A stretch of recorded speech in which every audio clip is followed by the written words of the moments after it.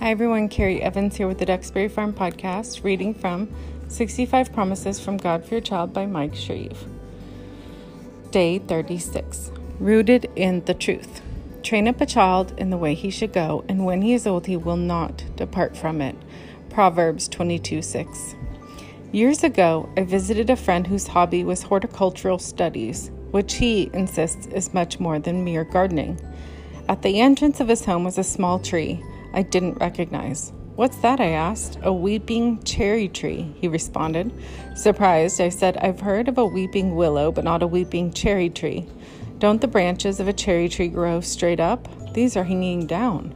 My friend then proceeded to explain how he caused the tree's branches to turn downward. When the tree was just a sapling, he split the trunk, turned one side upside down, and fused the two pieces back together. He explained that this confused the tree's internal thinking, so that later on, when it thought it was growing up, it was really growing down. That happens with children too. Sometimes, though, through the bad influences of peers, authority figures, and even carnally minded parents, a child's thinking gets twisted around at an early age. Consequently, these individuals often equate adulthood with sensual indulgence and sinful excess. As they get older, they tend to mimic that behavior. The sad truth is that when they think they're finally growing up, they are actually growing down. Of course, if the negative is true, the positive is true also. Good role models persist for a lifetime. Parents who have good moral lives and training their children by example.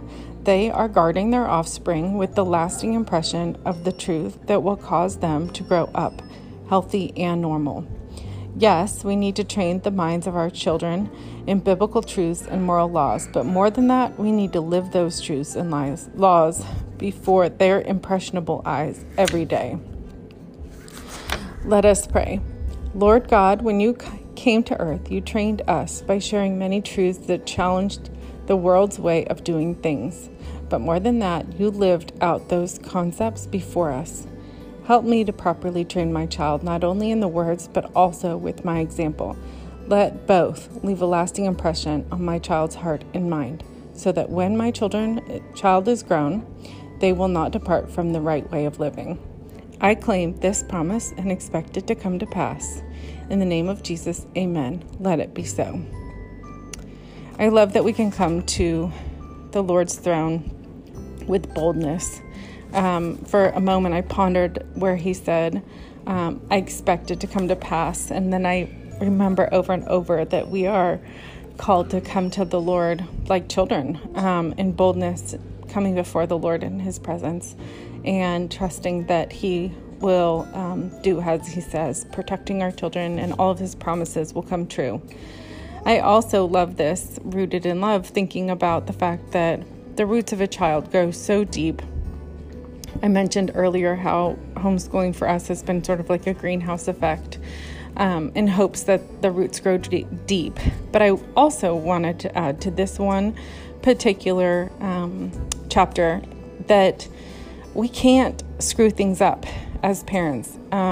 Yes, we can technically, send our kid, screw things up poor enough that we can send our kid into foster care and everything goes bad and then they end up in jail, and we can be bad parents. But I also want to remind people that God's grace is so sufficient and so big that it covers a multitude of sins, and we are not called to be perfect.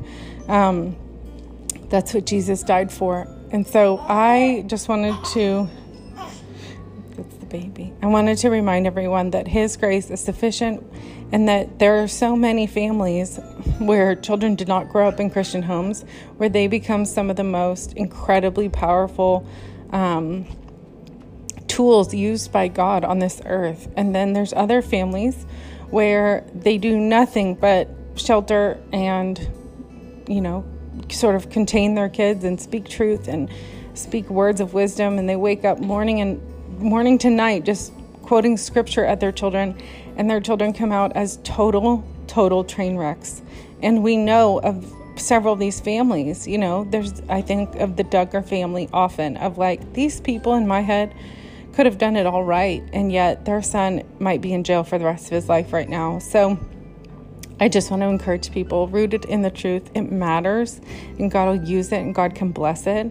But it's not the end all be all to raising kids, because His grace is so much bigger than that. So anyways, have a good day.